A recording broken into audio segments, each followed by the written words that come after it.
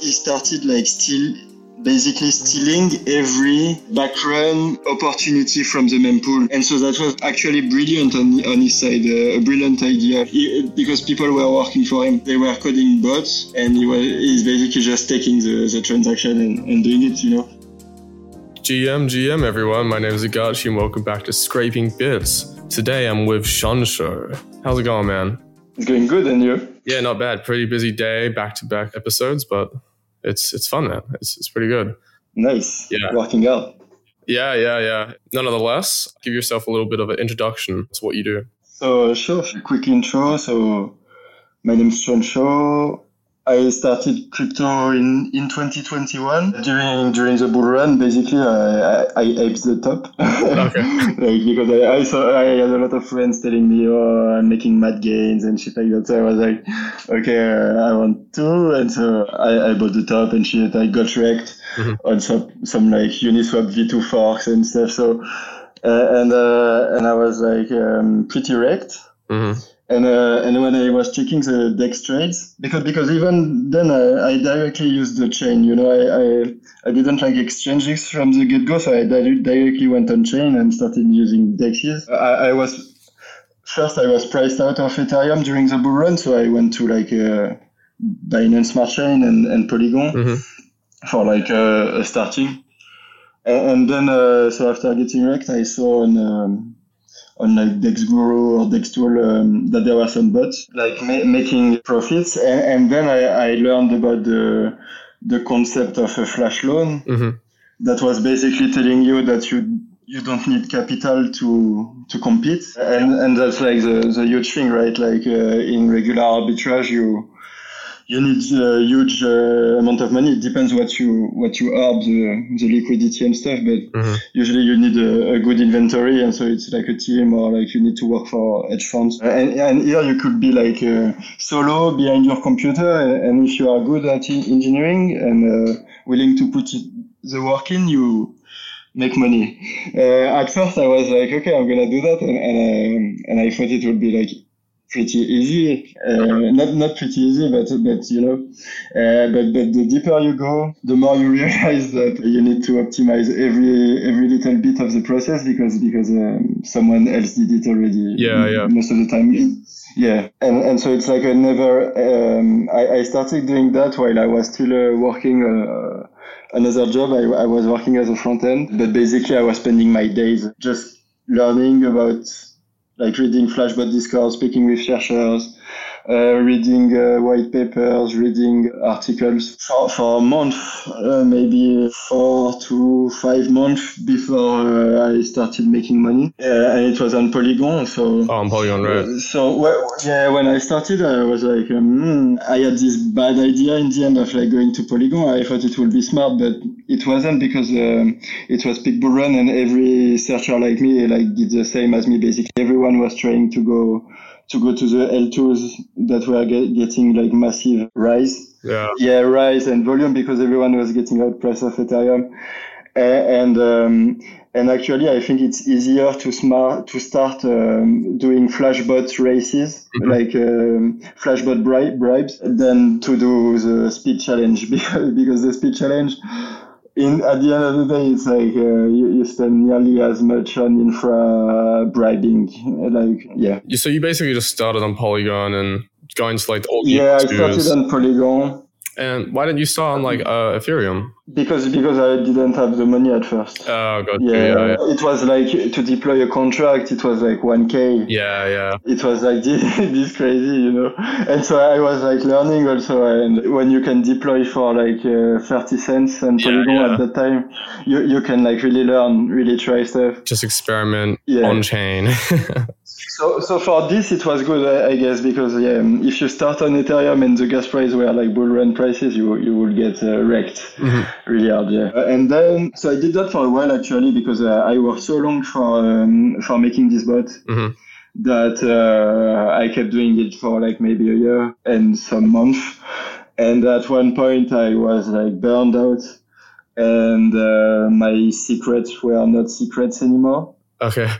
So I was starting to, my bot was starting to decline and stuff, and so I stopped and I wanted a new challenge, so I went on Ethereum. It was also like a bear market, so volumes were so dead. Like, yeah, it was a bit depressing. So I went to Ethereum, and I went with the idea of like doing some long tail because I didn't want to gas golf. Yeah, I didn't want to do gas golfing. And so I went to do some long tail. I had some fairly decent success doing some long tail both in mempool and flashbot. It was mainly NFT arbs on some newer protocols like NFT arbs. Shunsh0x. Yeah, NFT arbs. I wanted to do. It was still arbs, so I had like everything done for arbs, but it was just a bit different. But actually, it's not that different. It's still tokens with like a price and I really like those decentralized NFT swaps like NFTX, Pseudo-Swap. Yeah. I think they are great, and so I was like arbing them and a bit of OpenSea too, but OpenSea is like a nightmare. The API sucks, and so you basically need to scrape them. And yeah, I don't like doing a lot of Web 2 stuff in bots, like when I need to do code some bots involving like regular APIs. It's like I don't like it. I find it centralized, and I'm like, it's a shit project. So I don't know. Centralized is a lot better. I tried to do the Pseudo-Swap as well. I have an example. For example, one time I was like arbing Clipper. Oh yeah. It's like something that calls itself a DEX, but you have to request them off-chain a quote. So like it's like so not decentralized, and so yeah. But I didn't do this one for long. It became very contested because Rain talked about it in the Discord. Oh, wow. Okay. The alpha's gone. Yeah, once something gets posted on the Flashbot Discord, it's gone. Yeah, just consider it gone on to the next. Like literally, like, but it can be like if you post a bot address, it's gonna be hacked in the next 2 hours. Yeah. If you're like, yeah, it's crazy. So you were doing NFT arbitrage on Polygon, or? No. I went to Ethereum to do that. It was a bear market. Oh yeah. And so the volumes were dead on Polygon, and I wanted to try something new, so I went on Ethereum, and I arbed like basically like NFTX, Pseudo-Swap. And some OpenSea. Yeah. I tried to do the exact same thing as well. Like there was I think when the Art Gobblers came out, there was an arbitrage opportunity there with OpenSea. I think Art Gobblers is the name. You know, the one with like Justin Roiland?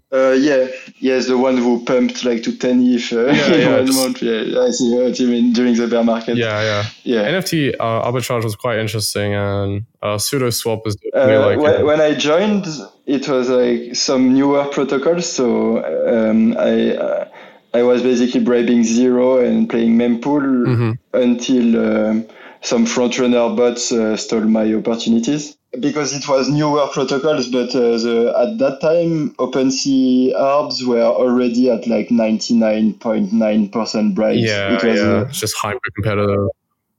Yeah, so the process is like some newer protocol comes, there's like 1 or 2 bots fighting for like 1 or 2 months, then they escalate bribes, someone else some other people see the opportunity, and if the protocol really gets traction, then it's the end. Like, but you don't have a lot of time to capitalize on some protocols. But if you do select some good ones and you are literally alone on the project, you can make some really good money, especially some of them offer more MEVs than other. Like, and how do you identify these strategies on like? So you with experience of like knowing what other people did before you and like applying this knowledge to other projects, it really works. And usually I just go read the docs of a protocol, and just from the docs you have an idea of where is the MEV.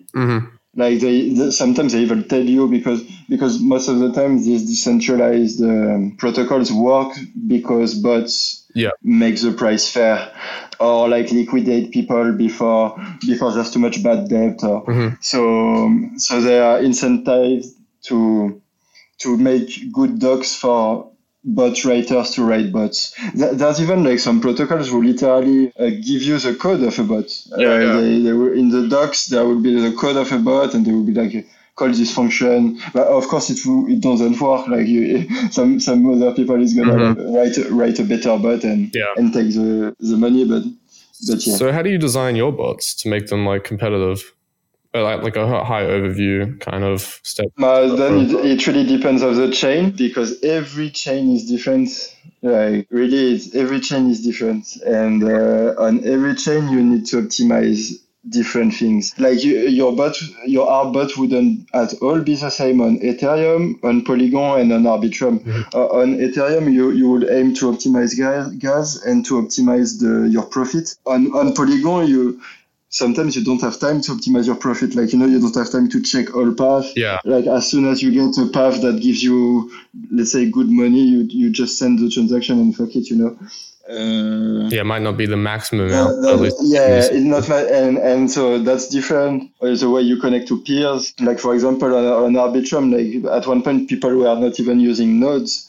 They were just directly connect to the sequencer who sends them transaction, and I guess they reproduce the block from the transaction they see coming from sequencer. Like, so every chain you need to know the specifics and code the bot in function, or it's not gonna work because someone else knows the chain better than you and has a better bot. Yeah. So basically learning like the consensus mechanism and how the node runs and all that stuff.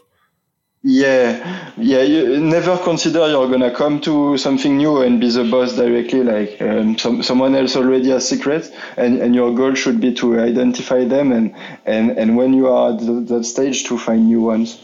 Yeah. Basically, like steal their secrets and then iterate after that. Yeah. Because it's always faster to. It's like in a race, it's always faster to catch up to the guy in front than to be the one leading. It's exactly the same in learning curves. The guy who needs to innovate at the top, it's harder for him. Yeah, innovating is it's pretty difficult, but then the guy can always and especially in the blockchain, because nearly everything is public, Like, okay, you don't see the off-chain code. Yeah. Of the other people but you can guess it just by seeing the way the transactions happen. Yeah. I did a similar thing. You would see, I guess, with like sandwiching or even like liquidity sniping, you'll see the sequence of transactions from their wallet. You would see like 2 transactions happening at the exact same time. You're like, wait a second, why is this instead of just one? And you'll go look at them, like a buy and then an instant sell. Then you'll go into the block and see that it's like basically buying, and then a whole bunch of bots are buying after, and then they're selling after all these bots. For example. That's exactly how I started.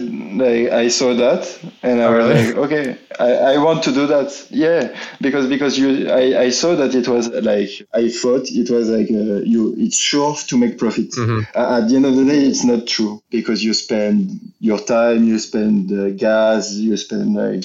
Like, it's not true. It's a lot of searchers don't make money. It's like maybe 1% of the people that goes to Flashbot Discord like end up making it. Oh yeah, for sure. Just people hear about like these MEV searches making so much money, and then they try and join the Flash, but it's like, I'm going to make so much money, not knowing anything about it. A lot of DGen Telegram group, and like they all think that Jared, for example, like makes the amount before the bribe, and that he sits behind his computer and does nothing, like but to code a bot like Jared bot, like you need a shit ton of work. Jared was at bots for like 2 years or something like that before coding this one. And the thing that made Jared so successful is that he coded a new strat. That's why he ended up being the king for this period. It's because he coded this new strat, and he got so lucky because of the meme coincidence was exactly at that time. And so people were full on degenerating on Uniswap. The coins were pumping hardcore, and so he got really lucky on that. And but props to him. Yeah, the stars basically aligned for him. So you say he was he was basically like running bots for 2 years, right? I did. It's from Yannick Crypto in the Flashbot Discord. He was saying that he tracks every. I'm not a sandwicher, so I don't like track sandwich bot, but Yannick does. And so he was saying that Jared doesn't come from nowhere, and that it's basically this strategy that really made him because on the regular sandwich he was bribing to win the ops. Gotcha. Yeah, there was a time where someone sent Jared like $1 million or something, or 1.5 million. Yeah. It was another sandwich bot. And he went into the Flashbots Discord like, no, please send it back. No, he said like, I have a group of investors looking back for their money. Please send it back.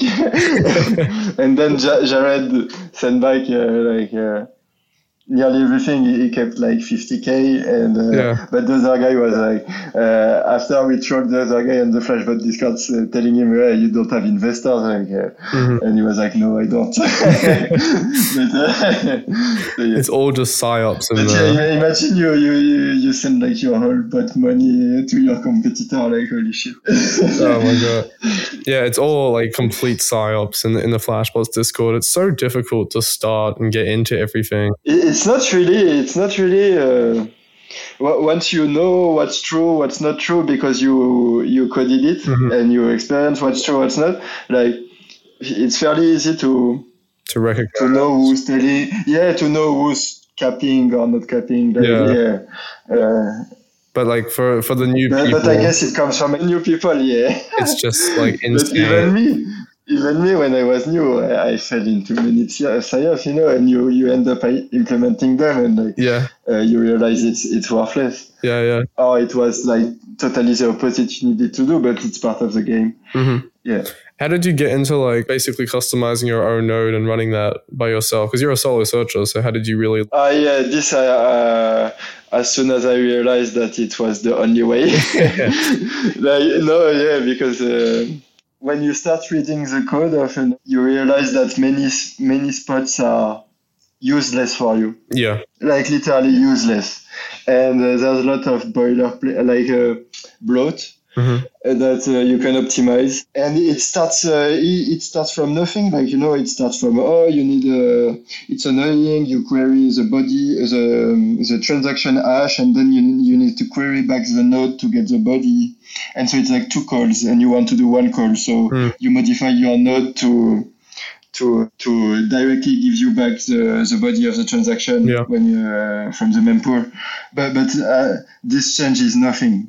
Like when you start looking at the code of any client, you can optimize so much of it. And so I think I spent maybe 3 months to 4 months like totally rewriting clients and implementing my bot inside the client to read to have like direct storage read from and stuff like that. And but at the end, when you do it, you understand GEF a lot, and like it gives you so much knowledge on how Ethereum works, and it's really a good thing to do if you want to learn. Also, like not even like it's good for making it. You need to do it, but even if you need to learn, like the GEF code base is insane. It's like it's super good. It's of course dated, and there's tons of code that shouldn't be there because it was years of work, and you cannot have clean code, but it's still very clean. And it's great. Yeah, I like GEF code a lot. When they basically update the GEF repo, do you ever pull it? I do. I need to. It's annoying, and I do it only on like the changes where you need to. Yeah. When there's like hard forks and shit. And it's very annoying, but I need to do that each time. Have you ever thought about building your own node from scratch to be like hyper optimized, for example, in Rust instead of Go? That's what some people are doing. That's kind of what I did when you start building fake nodes on those like Altel ones where you need speed, you need fake nodes to get the transaction really fast from the provider nodes, like to totally take all their slots, like this kind of stuff. It's really competitive like that, and so For this, you need to have like basically stripped down nodes down to just pretend they are real node, but just taking the transaction like basically and sending them to your let's say master nodes that have state and that can do the math and send the transaction. Yeah. So they'll have like a stripped down node to basically grab all the transactions, then kind of propagate them to the master like archive node.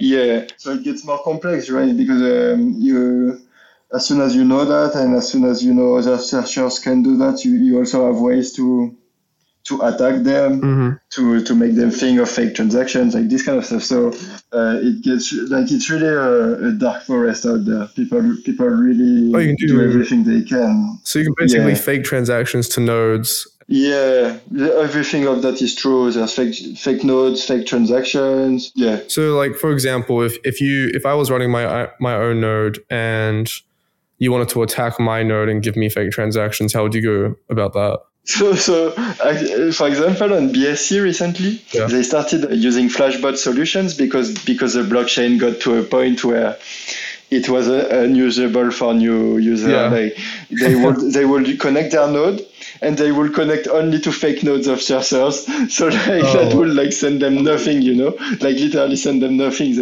and or fake stuff, whatever. And so.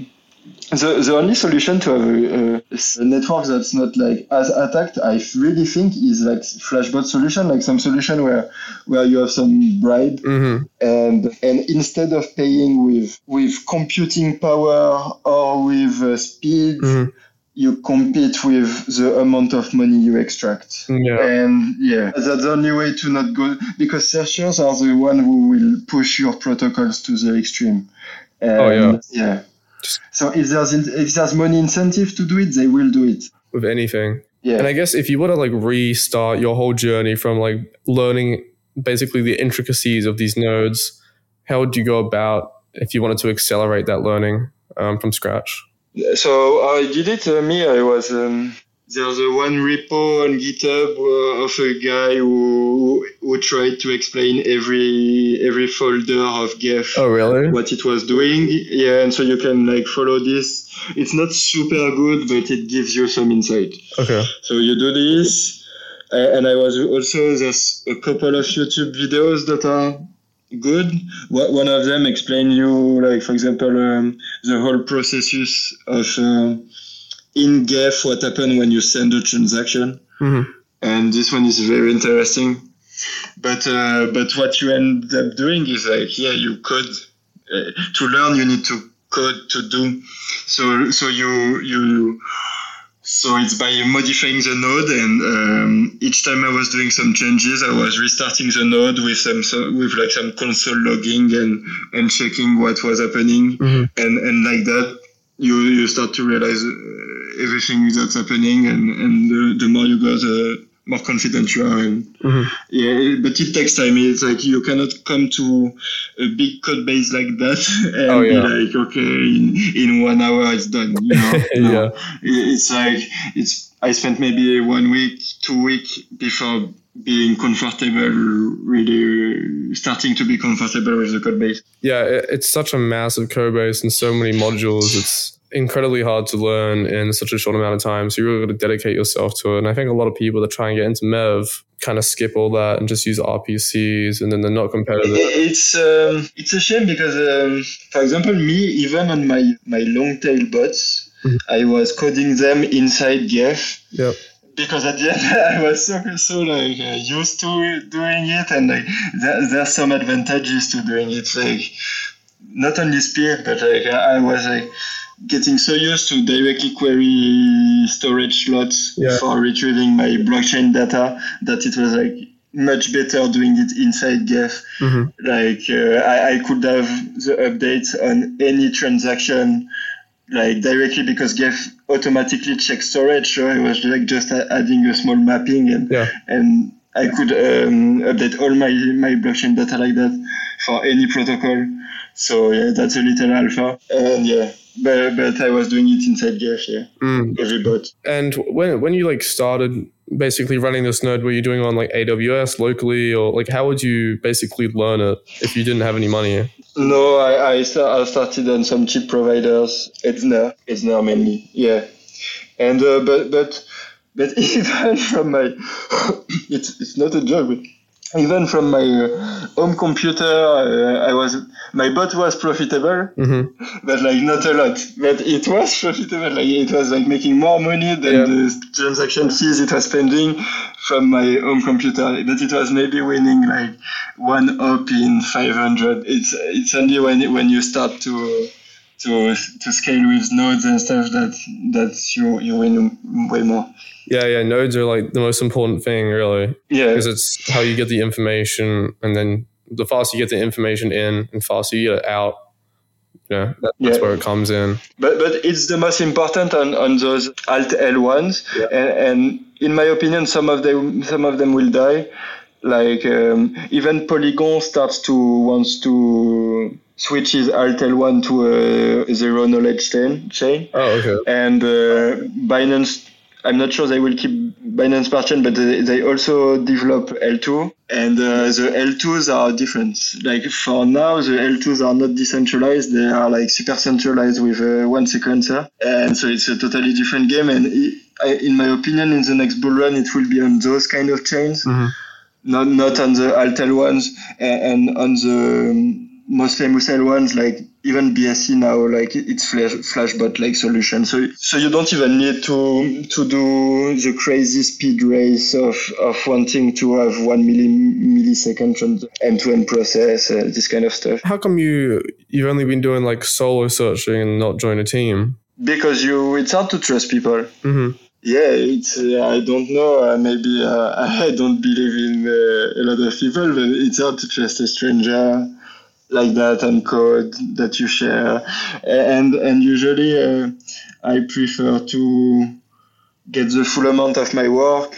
So like I do the whole bot, and if it works, I get the money. If it doesn't, I don't. Whatever. But yeah, I find it more rewarding, but right now maybe I'm starting to switch mindset because it's really, you can get burned out. Oh yeah, easily, because you get stuck in sometimes some bots, you have some crazy battles with other people, and like it takes you the whole days to fight against them. At the end of the day, like, your profit just shrinks because it's how it goes.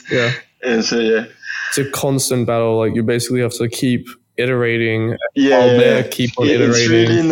It's really not passive income. Maybe if you code a god bot, you have passive income for 1 month. And that's it. Yeah, but you need to code the god bot. It's actually the bot that like, people need to take some time to reproduce.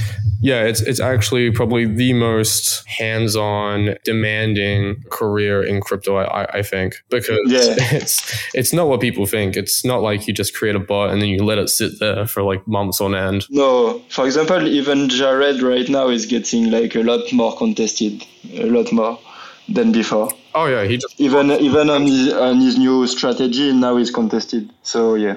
Mm-hmm. Yeah, you basically create something new, and then people see that. They read your contract, they understand what you're doing, then basically implement it. You only got until the next team implements it and takes over, and then it's back to the drawing board. Exactly. That's the life of a searcher. Yeah, it's insane, man. Yeah, did you ever start doing like botting on like RuneScape or anything? Like, how did you get into all this? No, when I was young, I was a lot into sports. I was doing lots of surfing. Okay. And then after studies, I did a lot of video games. Okay, same. I nearly got professional in 2 games, like Hearthstone and Fortnite. Oh wow! But like I made money on those games, like winning tournaments and shit. But I kept doing my studies because I had a good school. Yeah. So I didn't end up doing that. Yeah, I did engineering. Okay. And then I did 3 years as a front end, and that's where I really learned how to code. Okay, gotcha. When I worked as a front end, but but really, I really think people need to know that if you want to code a bot, you shouldn't go like, oh, I want to make money and fast. Yeah. Because that doesn't work. You need to be like, wow, this is very interesting. I would want to be like those bots, and I will do everything I can to do it. And like when I say it, it's like, even if there are some obstacles on the road, you just do it. Mm-hmm. And like you force yourself to do it because there will be so many obstacles. And Mm-hmm. and that's why not a lot of people make it, because you can easily stop because it's hard. Yeah, it is hard. Yeah. You definitely got to have a passion for whatever you do. Otherwise, you're not going to go through the hard hardships. If you have the mindset of, I'm going to make money from this and be rich, then sorry, but you got to do something else. You're not going to go anywhere with that mindset. And that's true for every field and every kind of endeavor. You got to have a path. Exactly. I just apply everything that I did previously. I apply to every domain, and it always worked. Like every domain in the world is the same. Yeah. I don't. It's hard to explain, but if you have the same mindset every time, and it's a good one, it just works. Yeah, it just got to keep going and enjoy what you do, really. Yes, and as soon as I don't enjoy anymore something, I stop, because that's why I do stuff. So because then it's a job, and I don't like jobs. I want to do stuff I like. Mm-hmm. Oh yeah, for sure. That's the dream. You're basically doing this full time as well, right? Yeah. I want to hear about your past war stories. Let's say you built a strategy in the past, and then some interesting things happen. Like we had some guy on the podcast yesterday. Works for Project Blank. And some of his war stories were back in the early days. He built a Twitter scraper. Basically, there was on Binance, it was when McAfee was just tweeting out random shitcoins. And then he basically did a bot to subscribe to his Twitter. And whenever he posted about a token, he instantly bought the token. And then it just like, he just made money from that and then instantly sold. Yeah. So like stuff like that, strategies you didn't. Stuff like that. Like I did some NFT sandwich. What? This one was fun. Yeah, you could do some NFT sandwich on those on those decentralized NFT exchange, because there's slippage. There's a router and there's slippage, and so I was like, okay, I can sandwich or I can ARB, and so I had a bot that was like checking what's the best and doing. I had a lot of battles against front runners. Oh yeah. I hate front runners, generalized front runners, because for some time I was chill, because most of my bots were backrun bots. Okay. So the front runner needs to simulate the transaction I am backrunning before my transaction to know that I am making a profit. And for a long time, generalized front runner were not doing that. And one bot arrived doing that, and I hate him. Because he started like basically stealing every backrun opportunity from the mempool. And so that was like actually brilliant on his side, a brilliant idea, like because people were working for him, like they were coding bots. And he's basically just taking the transaction and doing it, you know. It's also hard to code a bot like a generalized front runner. Not so much, but it's still hard. But mainly I don't do them for like regulatory purpose. Like you can front run hacks, and then if you bribe like 60% of the hack amount, you're right. You just lost 60% of the money, You just they exist. you wreck someone, then you get wrecked from hacking. Yeah, exactly. Oh man. Yeah. It was one time there was like this multi-chain hack. Yeah. It was a huge hack, like where people were getting drained, and because they had approved the multi-chain bridge. Yeah. And it ended up in the bribes being like super high. like literally 99%. So I think one of the save was like one guy getting saved for 10 million, and he ended up paying like 9 million in gas fees, and it was probably to malicious bot, the 1 million, you know. So it's crazy. Yeah. Have you ever done like when people do like liquidity pool sniping? So that's a bit what I am doing right now with like meme coins. Oh, okay. Not exactly because it's insane risk. Oh, yeah. I am not kidding you when I tell you that maybe one coin out of 1,000 is legit, like, like, and when a coin gets out and when the creator puts liquidity, usually he didn't like renounce the contract yet or like sent it to dead address. So it's like in terms of risk, buying at that time is crazy. And so that's why the returns are insane also, like for people that hold like such stuff, because if you start playing those games, you quickly realize it's a shit show. Like you're fighting against mainly against the devs. It's really just against the devs are so like not only pulling liquidity but like keeping tokens behind, like rigging your infinite hidden min functions. So what I did, like right now I'm doing meme coin season because I believe bull run is coming end of the year, and I think right now the whole mania about meme coins is because they want to. The market want to decide the next generation meme coin. Like we are tired of it, Doge and shit like that. And so and Pepe did a crazy run. So like it launched the market again. Like clearly there's like a meme coin market right now. But I invested in like coins that already like did their run and didn't rug, and that I think are like the next meme coins, but like that's still a crazy risky bet, and you could go to zero really easy, not choosing the right meme coin. But I like it right now. With the liquidity pool sniping, you're literally fighting the devs because the devs will make a malicious either one token or malicious pool. Yeah, they can like rug you directly, removing liquidity, and you're left with a token you cannot trade. They can infinite mint and like drop a 99% trade on you. But most of the time it's like on this website they will be like 5% for sex wallets, 5% for team marketing, but this is just to dump on you, so oh my god.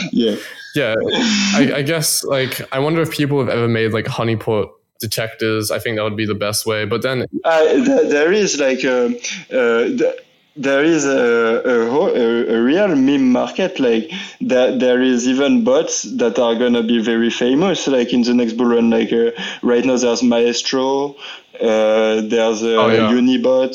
These bots that allow you to trade better, like to use private transactions, to have limit orders.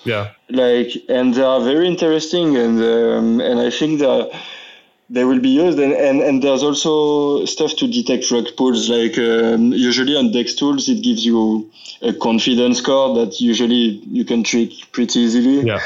But it also like gives you a link to some website that tells you if someone is holding more than 5% of the token, if if the liquidity is locked or not, some red flags. So you decide the risk you want to take on, and you choose it. But me, I'm not doing anything on stuff that's like not locked because it's so much risk. Yeah, I think bots are definitely going to explode. I think they've already have exploded. They are starting to explode. Yeah, like just having limit orders on Uniswap, like decentralized exchange trades, is a massive. There's some really cool functionality, like copy trading someone, or like like Yeah. Like I was thinking of doing that, but I didn't know like that market just that exploded. Like a lot of bots are doing that now. because Unibot, like he did a run recently. I'm not sure. I don't check the chart of Unibot every day, but I don't think Maestro has a token or something. But Unibot is the main competitor. And I think Maestro is ran by like an actual trading influencer as well. Yeah, he has like his own. Yeah, I don't know. I don't use the tools. I should maybe. I just heard about it on Twitter. I didn't actually check them out. Yeah. He's like I think he's like an influencer. He uses it for himself, and I mean, all the influencers have their own small group, and then they all buy, and then they tell the public, and then it basically dumps. Yeah. This also happens, but you're always exit liquidity. Yeah, because except if the dev literally creates the pair, send all the tokens to the pair, burn it, so he lose money, and doesn't snipe his own pair. And like, if he doesn't do that, then if you buy the first, you are not exit liquidity to someone. But like, other than that, you are exit liquidity to someone. So you should always know that. And what makes the difference is do people really like the token, or do they just bet on it? You know? Yeah. Like, do they like what they hold, or is it just a financial bet for them that they will throw as soon as they can? And that's the difference between a solid project and some tokens that go to zero. Yeah. I've done my fair share of both, actually. Like, for example, Pepe did the run because people love Pepe, like in crypto, like really, and Pepe is fun, and so like people like having fucking Pepe coins, and so they like buying it, like that's the whole purpose of it. But they do buy it, so like you cannot fight the market. Yeah. They do buy it, so like legitimate projects, you have to like do actual research. It's crazy to see that a coin like Pepe can go to like 1 billion market cap in 1 month, when other projects like hard time raising like a couple of millions in those times. Yeah. Oh man. Yeah, I think even have you ever seen like the auditing contest stuff where there's like bot races now? No, what's that? Yeah, so like there's on C4 and all that stuff. I did a bit of C4, but I stopped. So there's a contest on C4 right now for bots? Yeah. So basically they introduced like bot races. So a lot of people are using like static analyzers to find like basic vulnerabilities. Yeah. And then they'll just like submit them. Now they've created like a little pool. So it's like 10% of the pool where bots get like an hour before everyone else. And then they find something. But if you make like an automated analysis tool for like auditing, then that's technically some type of MEV, I guess. Yeah, but everything can be considered MEV. It's true, yeah. Like, MEV is just being smart and seeing where the money is and can be extracted and like doing it. Yeah, but it's not really about minor extracted value anymore. It's about finding the little flaws in systems and exploiting them. Yeah, it's like finding the little niches, and then sometimes it's not exploit. Like in case of Dex's ARB, for example, it's not an exploit. It's intended. Yeah, exactly. Or like a liquidation. Yeah. But there's also some crazy stuff. Like for example, if you send tokens to the Uniswap router, anyone can sweep them. So like they didn't code something like, oh, the sender gets to keep his token. Like, no, anyone can take them. So like you know, like some pretty PvP stuff still happens where like it's like dropping a money bill in the middle of a park. Yo, it's such an interesting like field. I hope someone makes like a book on all these like bots and strategies. I guess it's the same as what they did with traditional finance and optimizing it to death, and we are not there yet. Yeah, just keep going till the wheels fall off, basically. Yeah, until you cannot do it, except if you work in a hedge fund with 10 other people that have their secrets for 20 years, not sharing them. I think MEV is such a like interesting field though, because you learn so much about like back end and algorithms and basically like optimizing code. You learn like such a broad. You learn about. It's actually more back end than smart contracts. Oh yeah, it's like I would say. Like, Yeah, the smart contract part is very little. It's like at the end, usually I code my smart contract at the end, and it's like the last day or two when you have the whole bot finished. Oh, okay. So, Yeah. Okay, let's say you found a new strategy. What would you do to build that bot as fast as possible to get it out? So first I read the protocol, docs. I identify the part where I can find MEV, and then I check the solidity code. I check the repo of the code. I check if it's really working like I want. And then I on the smart contracts, I try to flag what is dynamic, what I will need to update as dynamic data in my bot, and where is it located in storage. And I take this info, and that's gonna be my whole dynamic data in the bot. And then usually there's another static part where it's like the pool addresses, the fee, and so this static part, you have it also querying the blockchain usually. So to get the data, I use either directly querying contracts, or sometimes on some protocols you use GraphQL, doing not the GraphQL API directly to the node, but the one I forgot the name of the protocol. Yeah. It's like API. Yeah, it's like you do off-chain request. But then you have you need to have your data of static and dynamic, and then actually updating the dynamic parts where it needs to be updated. But if you directly look at storage, then you don't need to do it. It does it directly for you. Yep. And then code the bot. You could usually it's the logic of the bot where it's like buy low, sell high. Like literally, you code the bot like that. and yeah. So basically, every block, or I guess the first iteration would be just like getting every block and seeing if the thing changed, and the second would be for sure. But at one point you have this whole framework, you have it ready. So the only thing you need for a new bot is really, okay, what is the logic of the ARB and what is the dynamic data I need to update? Right. So it's like a template that you just copy and paste for new strategies. Yeah. Right. And then you all... Pretty much, yeah. At one point, I had a bot with like a ton of strategies inside the same bot, yeah. Oh, you run multiple strategies in the same bot?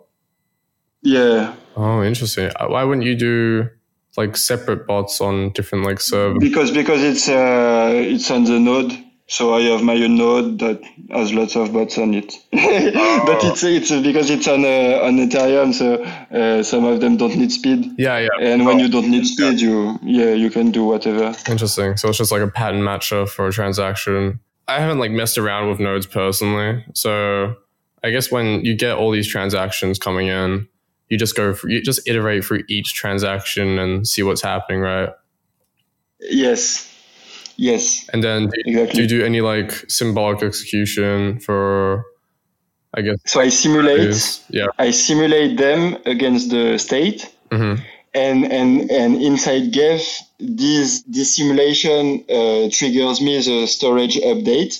And because I know exactly which storage I need for my bot, it directly tells me the new state. And Ethereum is just a state machine, and you just need the state to be updated, and then you can do whatever. It's just a state machine. So I have directly the state updates like that, and by default, let's say, because I look at storage.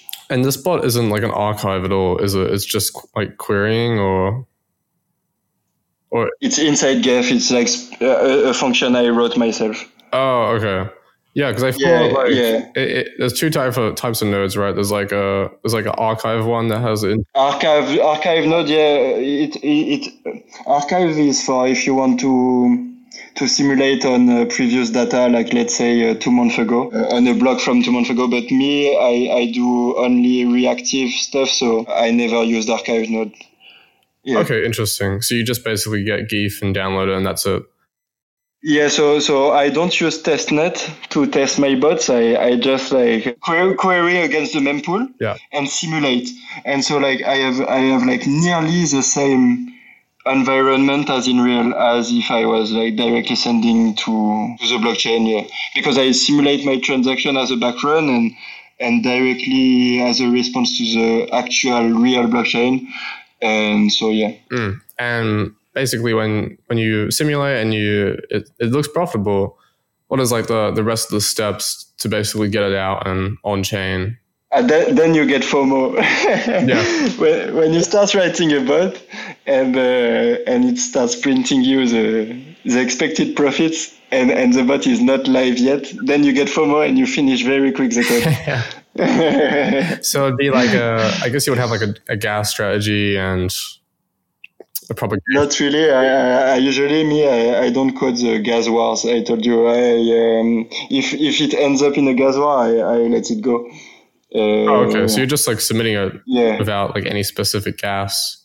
Yeah, if you do backrun, then you don't have to gas war because it's speed. It's speed if it's on not with Flashbot, and with Flashbot it's with Bribe. But on a backrun, you cannot pay more gas than your target transaction because otherwise you don't backrun it. So you would have to do like there's -1. Yeah, you do the exact same usually, the exact same gas as the guy. Oh, it's just the time that you backrun. Yeah, the time. So it depends if the blockchain you're on is random ordering for people with same gas, then you do -1. You know, yes. So there's like all these little intricacies and like how it's all. Yes, exactly. That's what I meant. Every chain has these little intricacies. A lot of them. Yeah, I think Avalanche is both time of submission and gas. So yeah, but Avalanche I never really did it because it's like you need to pay to win. Basically, it's like it's a private mempool only for the validators, and the validators you need to stake a lot of AVAX. Okay, yeah. I think it's the same with Solana. Like if you have a lot of money, you basically win. I didn't follow recently Solana updates, but I think they have something like Flashbot for a while. Flashbot. Like MEV solution, yeah. I'm not entirely sure, but I think they do.